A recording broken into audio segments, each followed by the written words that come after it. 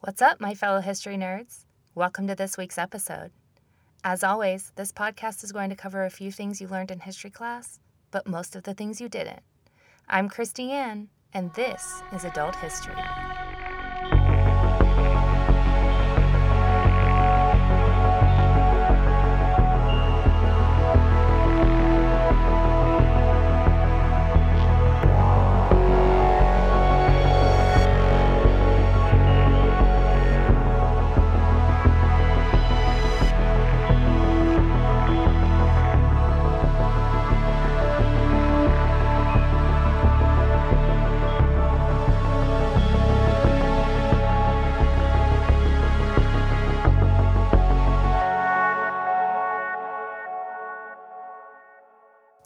This evening's episode is inspired by the musical that everyone is talking about right now.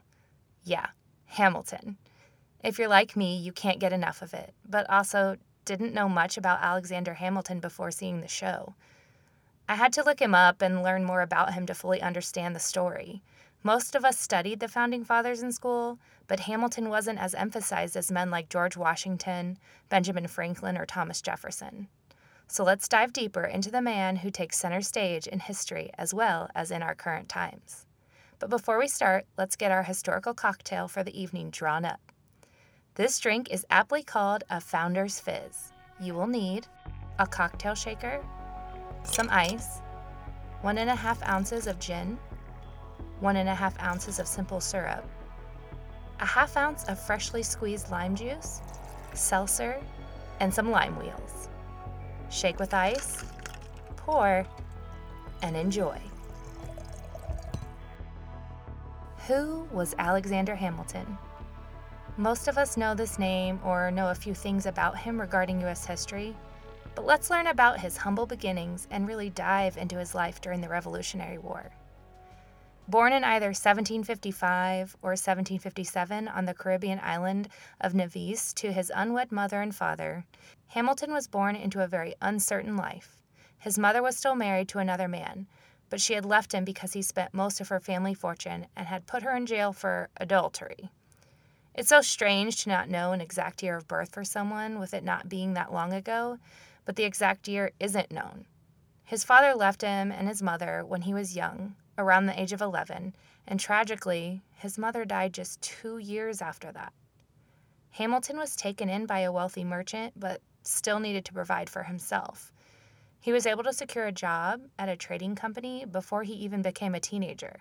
However, there was something special about Alexander, and that truly came to light when he wrote a beautiful letter describing a hurricane that had hit the island where he lived. His intelligence could not be overlooked. People took notice, and in 1772, the local population helped raise money to send him to America to study. Hamilton arrived in New York when the colonies were on the verge of fighting for their independence. While studying at King's College, he became enthralled with the colonial cause and turned his attention to writing papers spreading knowledge in support of the Continental Congress.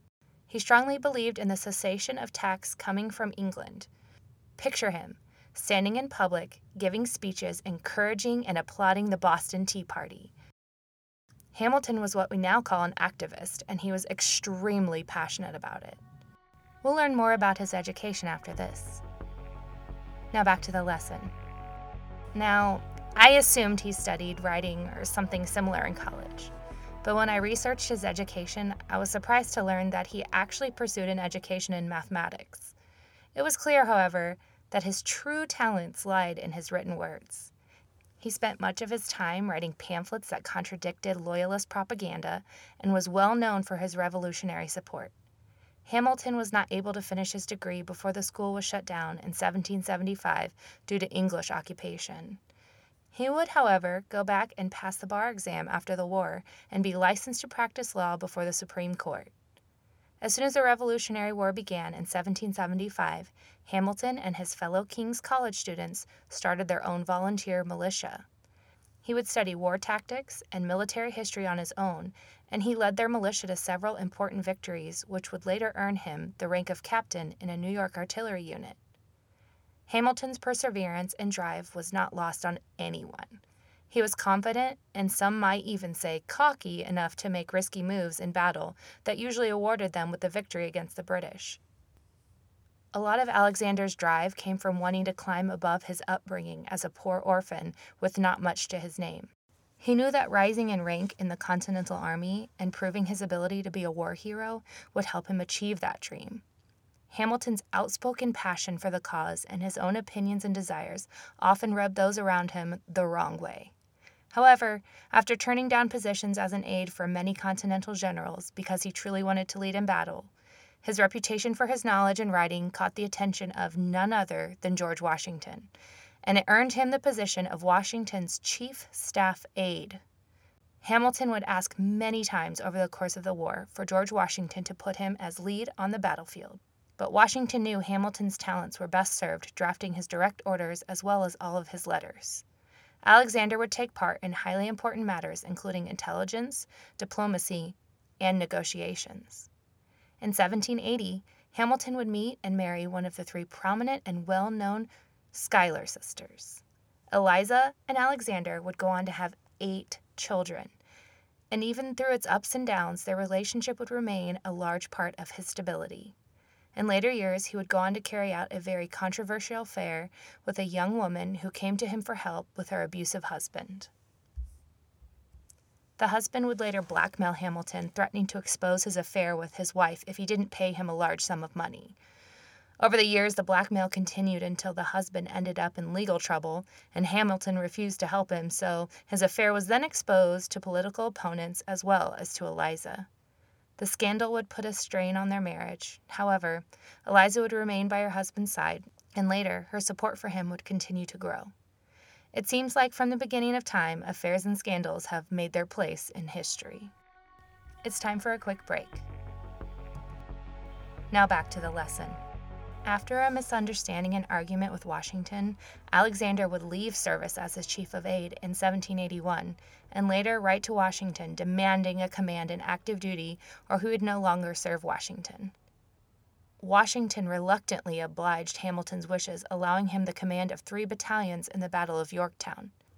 Hamilton's battalions, along with the French, would lead a bayonet nighttime attack on the British, taking their strongholds and thus essentially ending the Revolutionary War. Now, this is just a small portion of Alexander Hamilton's life and achievements. He would go on to promote and defend the U.S. Constitution, as well as found the nation's financial system, the Federalist Party, the U.S. Coast Guard, and the New York Post newspaper.